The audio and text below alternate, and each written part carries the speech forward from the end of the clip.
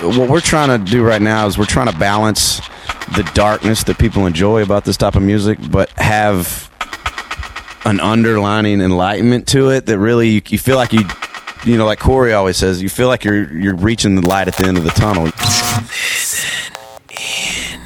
Hello, this is DC from iEmpire, and this is a Listen In podcast.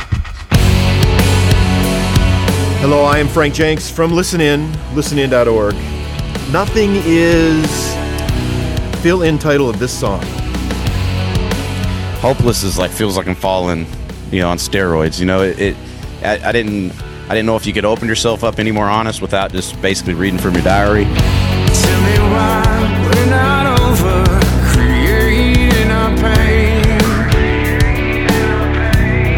and walking away. Tell me why your stairs are empty. There's no empathy. No feeling beneath. Hopeless was a song where I was writing it about myself. You know, I have this detached emotionality about my makeup that sometimes allows me to I don't know, just overlook a lot of things that may need to be addressed. And I think a lot of people are hopeless. They run from their pain, they run from their problems, and underneath is this lying rage. Still remains. Just waiting to blow up. You know, that they just kind of live with. It's just waiting to boil up or just looking for an opportunity to come out. There is time, we'll find answers. Our hope never fades. We'll all find our way. We are time, we are the answers.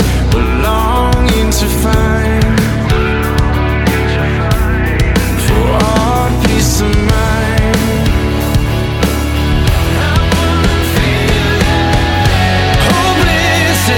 That's really what Hopeless is about this reoccurring cycle of, you know, rather than addressing your fears and your problems, you just kind of let them grow underneath.